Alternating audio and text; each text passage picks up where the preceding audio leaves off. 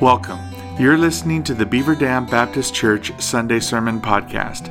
If you would like more information about Beaver Dam Baptist Church or have questions about today's message, please visit us on the internet at www.bdbc.org.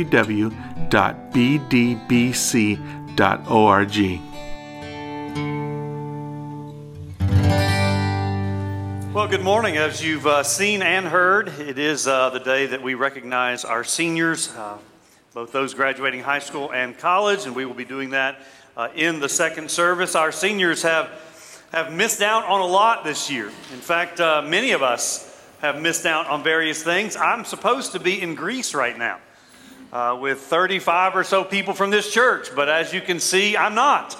And so a lot of us have missed out on things we had planned, and certainly that is true of the seniors. Many of them did not have a senior prom this year, one of those rites of passage that is always remembered. Their graduation ceremonies, at least here in Knox County Public Schools, have been pushed off into the summer in June outdoors. Yeah, won't that be fun? June in a football stadium for graduation. Luckily, only 4 people can come, which means I don't have to go to any of those and sit out there. They missed out on Senior Skip Day. Do they still have that? Well, they didn't miss out on it, actually. They got a lot more of them. We didn't have Senior Skip Day when I was in school. I can talk about this now because school is out, and our students won't remember I said this next fall. We didn't have Senior Skip Day. We just skipped whenever we wanted to. And we had a certain number that we were allowed, and I knew what that number was my senior year. And I took advantage of every one of them.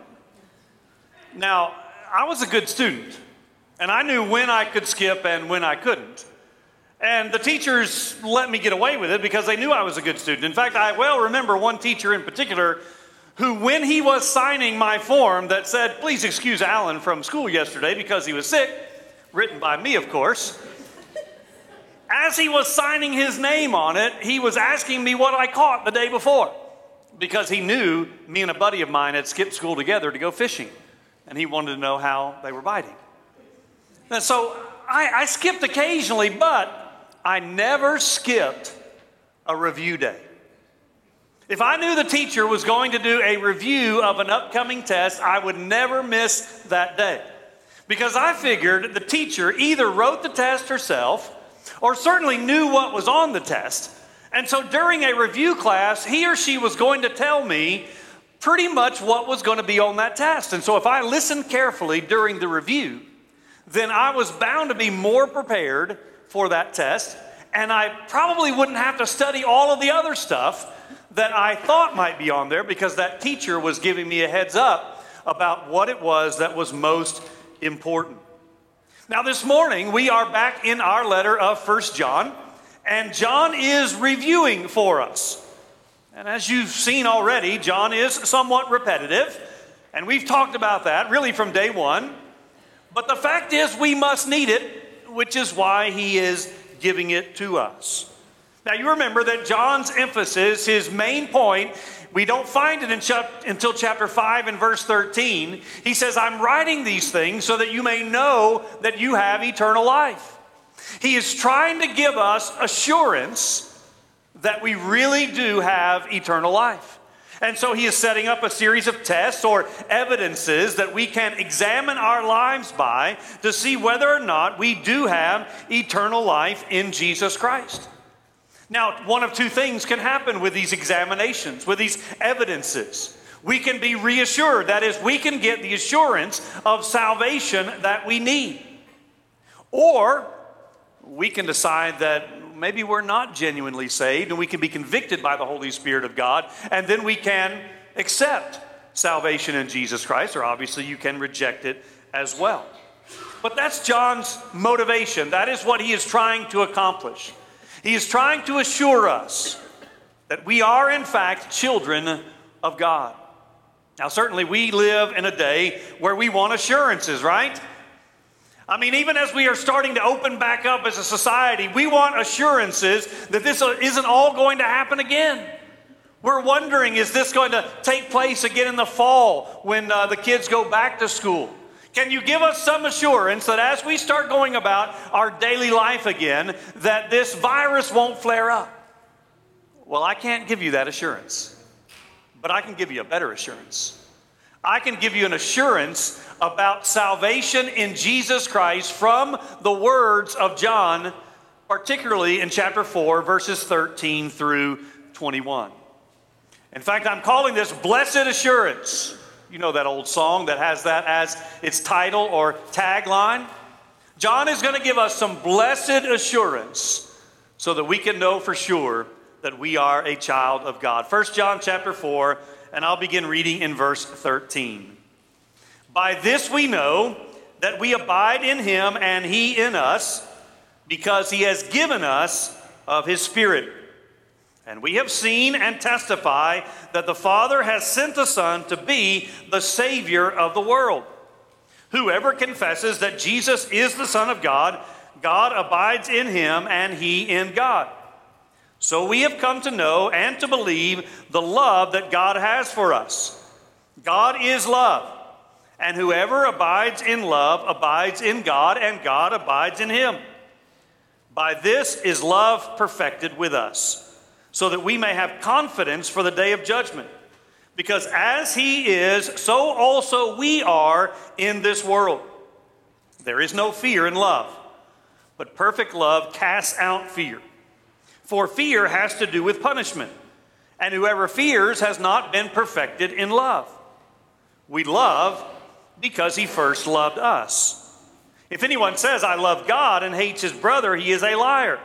For he who does not love his brother, whom he has seen, cannot love God, whom he has not seen.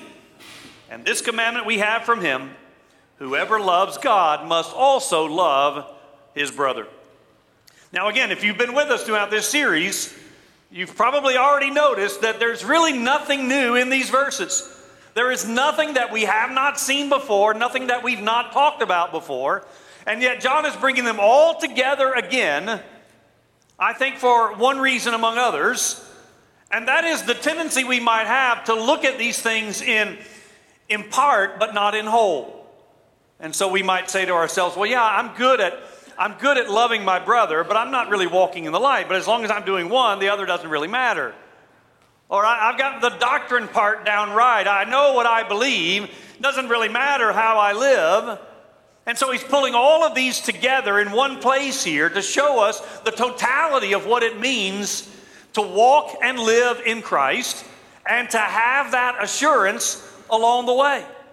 And so I got just 2 points this morning. The first one is this: assurance of mutual abiding. John is going to give us some things to think about as we talk about this mutual abiding. And obviously that's a word we've heard over and over again, abide, or some of your translations may use the word remain.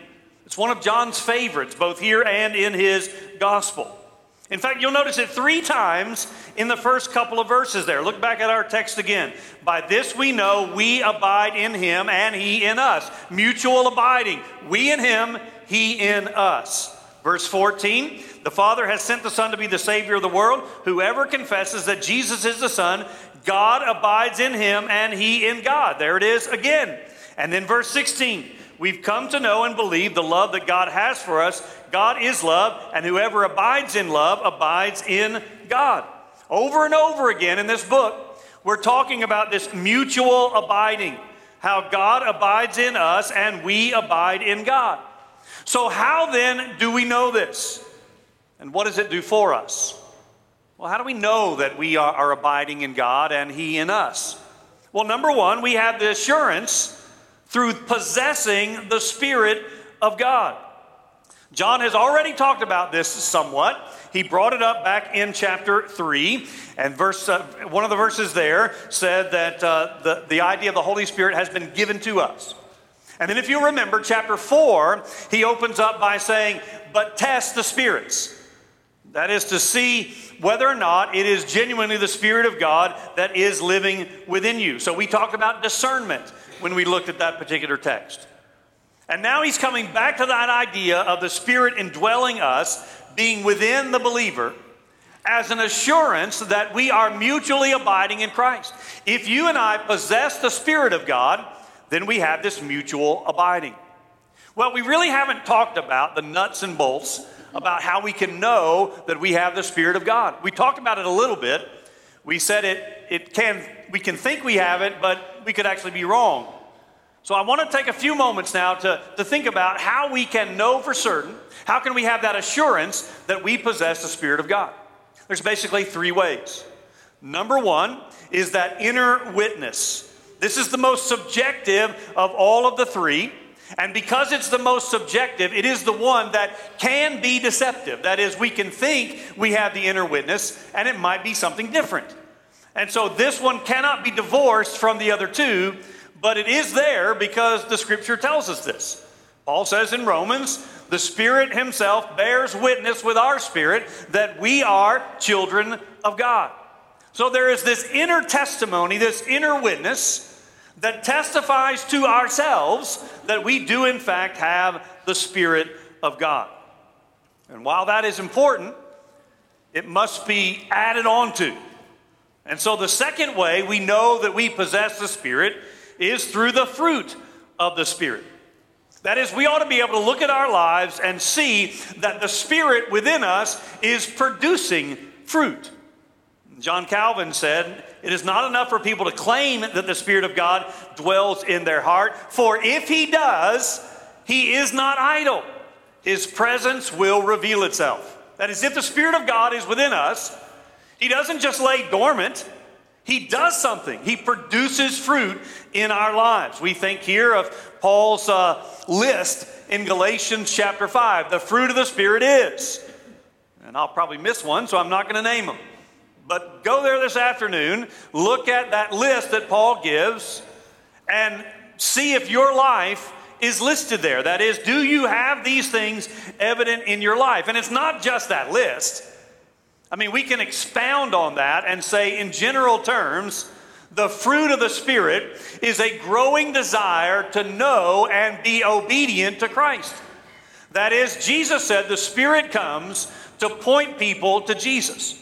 So if the Spirit is in your life and mine, and if he is active in producing fruit, then there is going to be a growing desire to know more about God and to follow him more faithfully.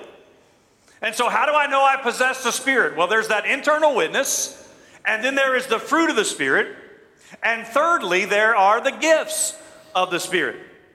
Now, there are some who would say that this is so essential that if you don't have a particular gift of the Spirit, then you don't have the Spirit of all. And I think you know what I'm talking about. There are some charismatic churches and denominations that will say if you do not have the ability to speak in tongues, then you do not possess the Spirit. And you need to ask for the Spirit. You need to seek the Spirit. That is not what we believe. We believe the Bible teaches that every believer is given gifts of the Spirit once we are saved. There is not one that you must have. There is a grouping or a list of gifts. There are multiple lists in the New Testament. And every believer is gifted. We're gifted differently. Yours is different than mine and vice versa. But all of us have gifts to be used in the service of the Lord for the benefit of his church and his people. So using these gifts in his service is evidence that God lives and resides within me and within you. Now remember, the gift of the Spirit is himself a gift. That is, the Holy Spirit of God is a gift. God sent the Son to die for us. God sent the Spirit to live within us. And both of those are gifts of grace. It is not something that we must seek after or earn. They are simply given by the grace of God. So, the assurance that we find here of mutual abiding is that we possess the Spirit. Secondly, we move on to see that we also then confess the Son. In verse 14, John bears witness to the reality and the historicity of Jesus Christ. And then in verse 15, he says very plainly that acknowledging that Jesus is the Son of God is evidence of mutual abiding. That is, if you are abiding in Christ and he is abiding in you, then you will confess that Jesus is the Son of God who has come to be the Savior of the world. Now you say, well, that's easy. I mean, I can repeat that.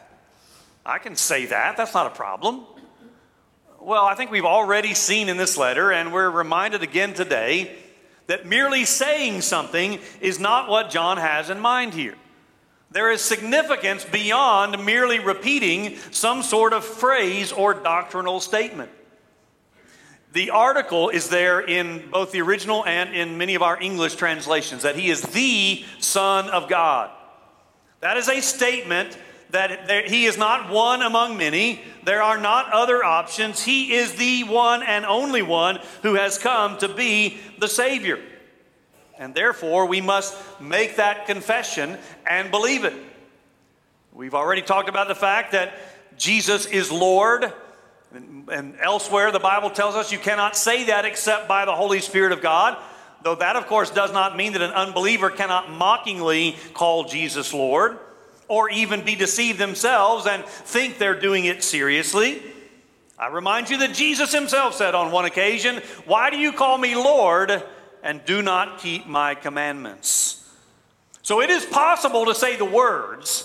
It is possible to repeat the confession without that being an assurance that you are mutually abiding with Christ.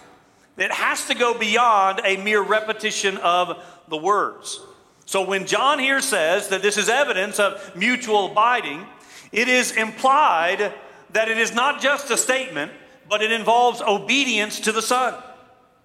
You remember that scene at the cross after Jesus has died?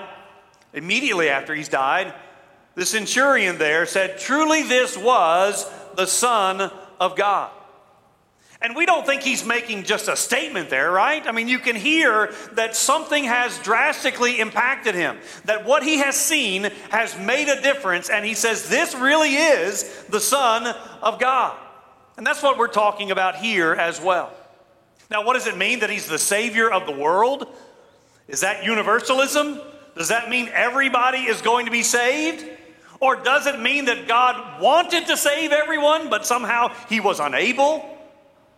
Doesn't mean either one of those two things. There's only one other place where that phrase, Savior of the world, is found. Now, the idea is found elsewhere, but I mean that exact phrase is only found in one other place. And that other place is in John's gospel, in the story of the woman at the well. And there, it's an issue of Jesus is not just the Savior for the Jews, but he's a Savior for the Samaritans as well. That is, it goes beyond a class of people, and he has come for all. Now, that's not the issue here. The issue in 1 John is not, did Jesus come for Jews and Samaritans, or Jews and Gentiles? The issue in 1 John is that those who have left the church are not acknowledging that Jesus has come at all. You remember, we've already talked about how they were doubting the incarnation. Jesus didn't really come in the flesh. And if they were doubting the incarnation, they were denying the atonement. If he didn't come in the flesh, then he didn't die for our sins. So John is emphasizing once again that Jesus did in fact really come and did in fact really die as our Savior. And so we possess the Spirit, and then we confess the Son.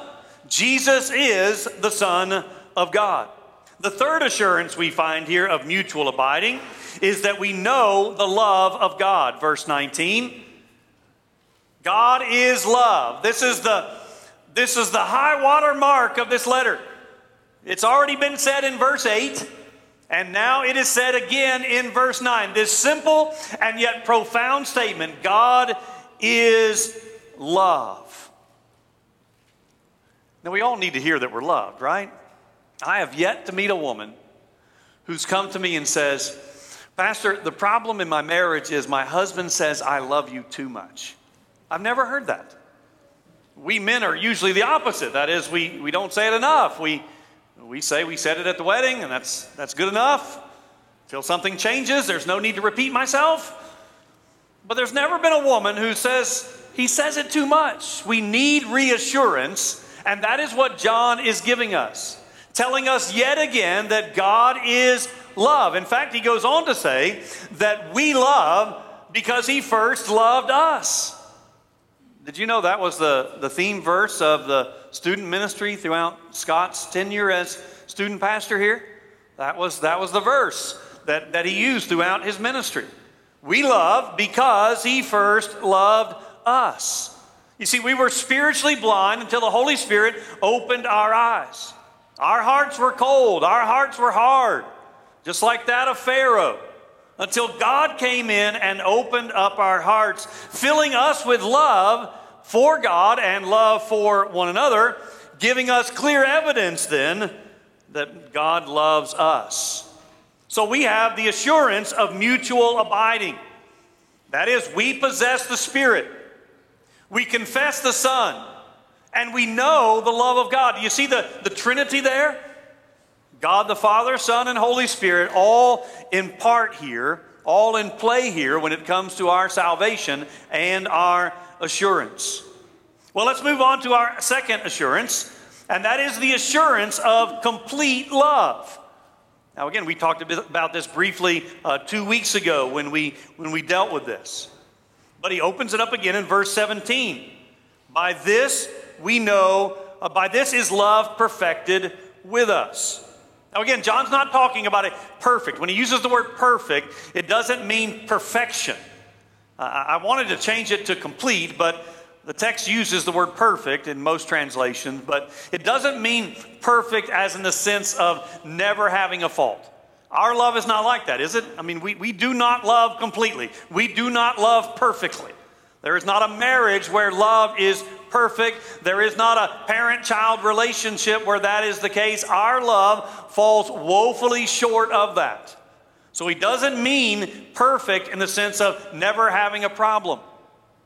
I know, like you, I've probably watched more TV during these days.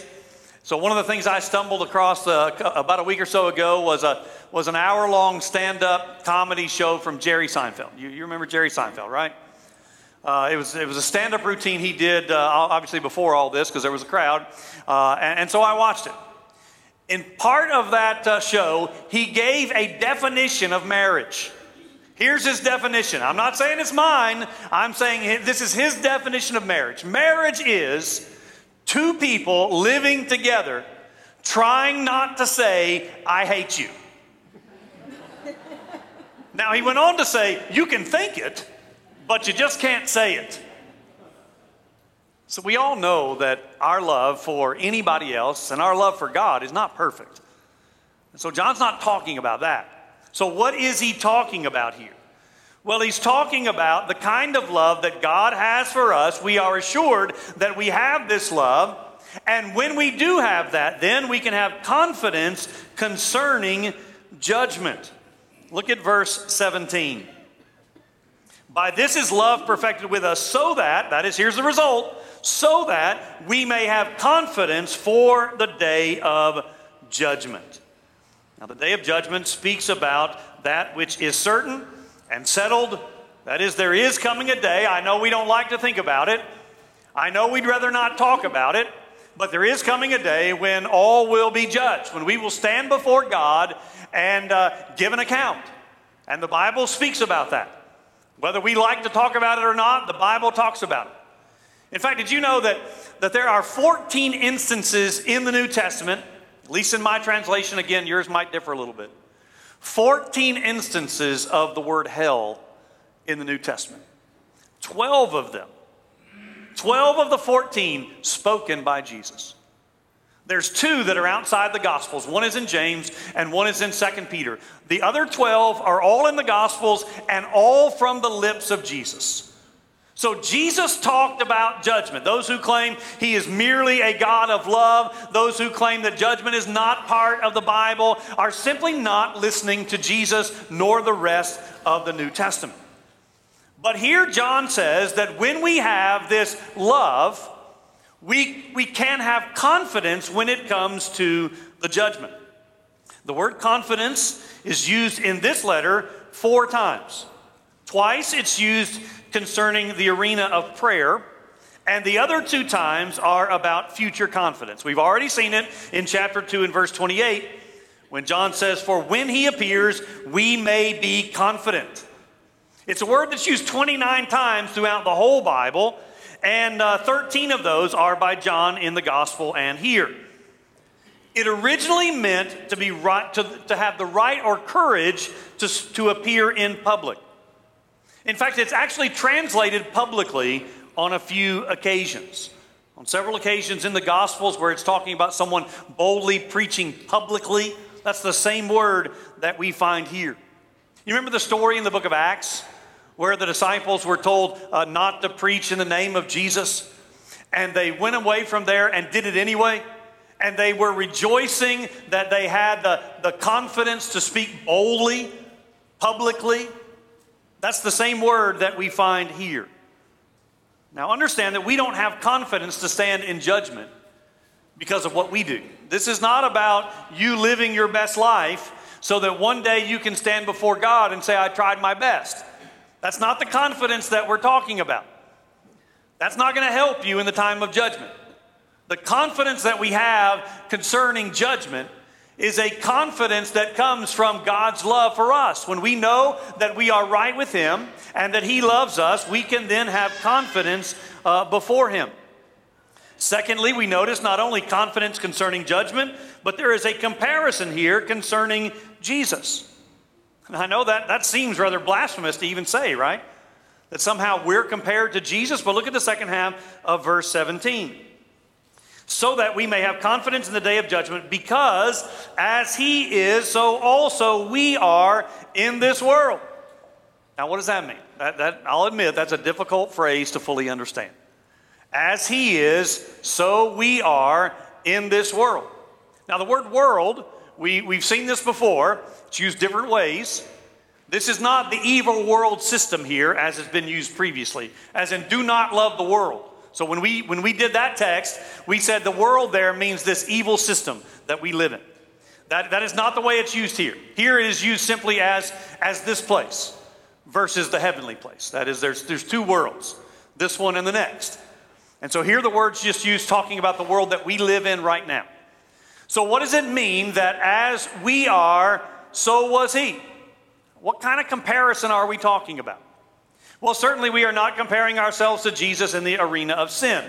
We are sinners. He was sinless. We aren't even talking about the fact that there is a comparison between our love, because as we've just mentioned, our love falls far short of His. So what in the world are we talking about here when we're talking about this comparison? I think he's talking about our position before God. That is, our position before God is similar to Jesus's because we are in Him. Remember, this is mutual abiding.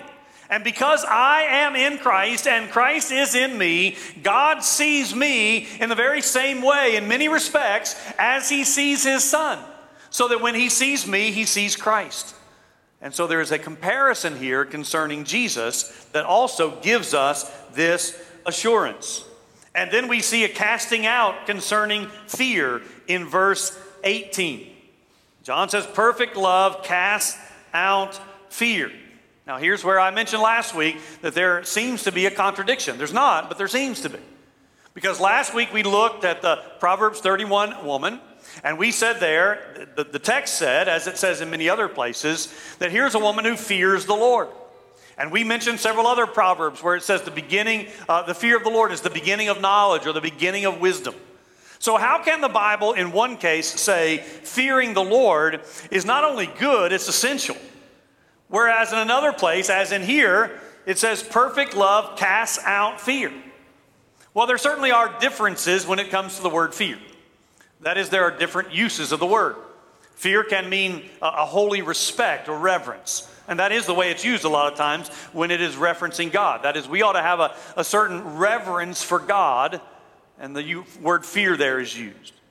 So it's not talking about a dread, but here it is. Because if you're facing judgment, you ought to fear God. There ought to be a dread. But that's the kind of fear that's cast out with love.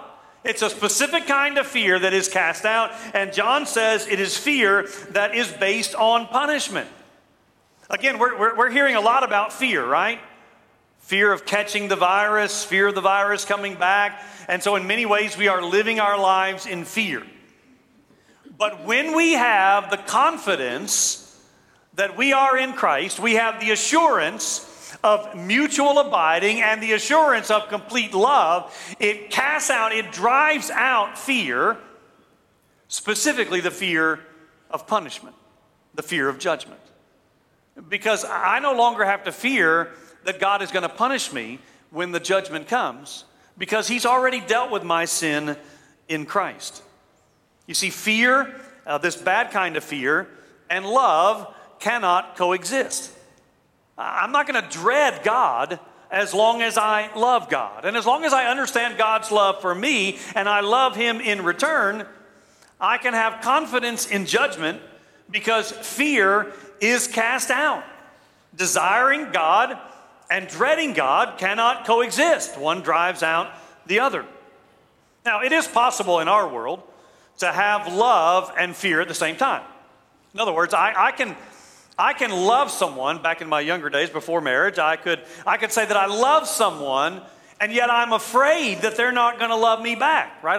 I'm afraid of rejection because they might not express that same love for me. But we don't have that fear because God has already expressed his love. Number one, he stated it. God is love. And we love because he first loved us. And then 2 weeks ago we said, not only has he stated it, but he's shown it by sending his son to die in our place. So perfect love casts out fear. We do not have to fear judgment. We do not have to fear punishment. Let me try to help with an example here. As long as I'm a loving person, that is, if my life is, I'm not saying I'm the most loving, but as long as I'm a loving person, I don't fear the consequences for murdering someone, right? I mean, that never comes up. Because I'm basically a loving person, I don't desire to kill people. And because I don't desire to kill people, I don't really worry about the punishment for murder. Now, if I start allowing bitterness and hatred to dwell in my heart, and if I begin to think about what life would be like if so-and-so were gone, that's when I need to start fearing the consequences for my actions. That's when I need to start thinking about, well, what's going to happen to me if I murder someone? But if I'm loving, those things never cross my mind. There's no fear of the consequences. And that's essentially what John is saying here. Because we have love, complete love, again, not perfect, but perfected in Christ, we do not have fear of punishment. All of that is cast out. And then finally, we notice a command concerning others. Love the brothers. I mean, how many times is John going to say this, right? Evidently, we still struggle with it because over and over again, he keeps saying it. If you love God, whom you have not seen, then you also must love your brothers or sisters whom you have seen. It's a logical argument. In fact, it's a flawless logical argument. That is, if you're claiming to do the thing that's harder, it's harder to love someone you haven't seen. So if you're claiming to love God, whom you have not seen, that's the hard part. And yet you cannot love your brothers and sisters who you can see, that's the easier part by comparison, then you don't do the hard one either. These two things go together. You know, when you go to a wedding, you normally hear, in many cases, the pastor quoting from Matthew chapter 19 and verse 6. What God has joined together, let no man separate. In fact, can I just say it? I mean, another benefit of this pandemic is we don't have to go to weddings, right? Wait, did I just say that? So you haven't heard it this summer or this spring and summer because you're not able to go to weddings. What God has joined together, let no man separate. And what that means is because God has put together the union of marriage, it was his idea and his institution, therefore we don't have a right to separate it. Well, John's saying the same thing here between loving God and loving others. We do not have the right to separate those two things because God is the one who put them together. And so he says repeatedly, if you love God, then there is this command to love others as well. I'm sure you've experienced or maybe know somebody who claims deeply to love God, and yet there doesn't seem to be much love in their heart for others.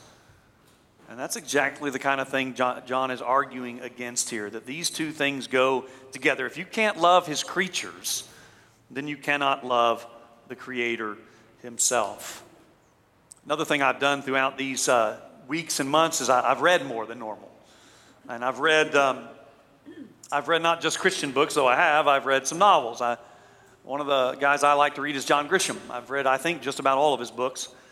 And I've read 2 of them during these months. I'm awaiting my father to finish the new one, so he'll send me the book and I don't have to buy it. But in one of his books entitled The Painted House, John Grisham talks about a Sunday school teacher who is eulogizing a mean character named Jerry Sisko. Jerry Sisko had been killed the night before when he had picked on someone that he shouldn't have. This was his habit, but this time it caught up with him. And so in the words of this little boy who is at the funeral, listening to a Sunday school teacher eulogize Jerry Sisko, the little boy with his friend Dwayne says, "She made Jerry sound like a Christian and an innocent victim. I glanced at Dwayne, who had one eye on me. There was something odd about this. As Baptists, we'd been taught from the cradle that the only way you made it to heaven was by believing in Jesus and trying to follow his example and living a clean and moral Christian life."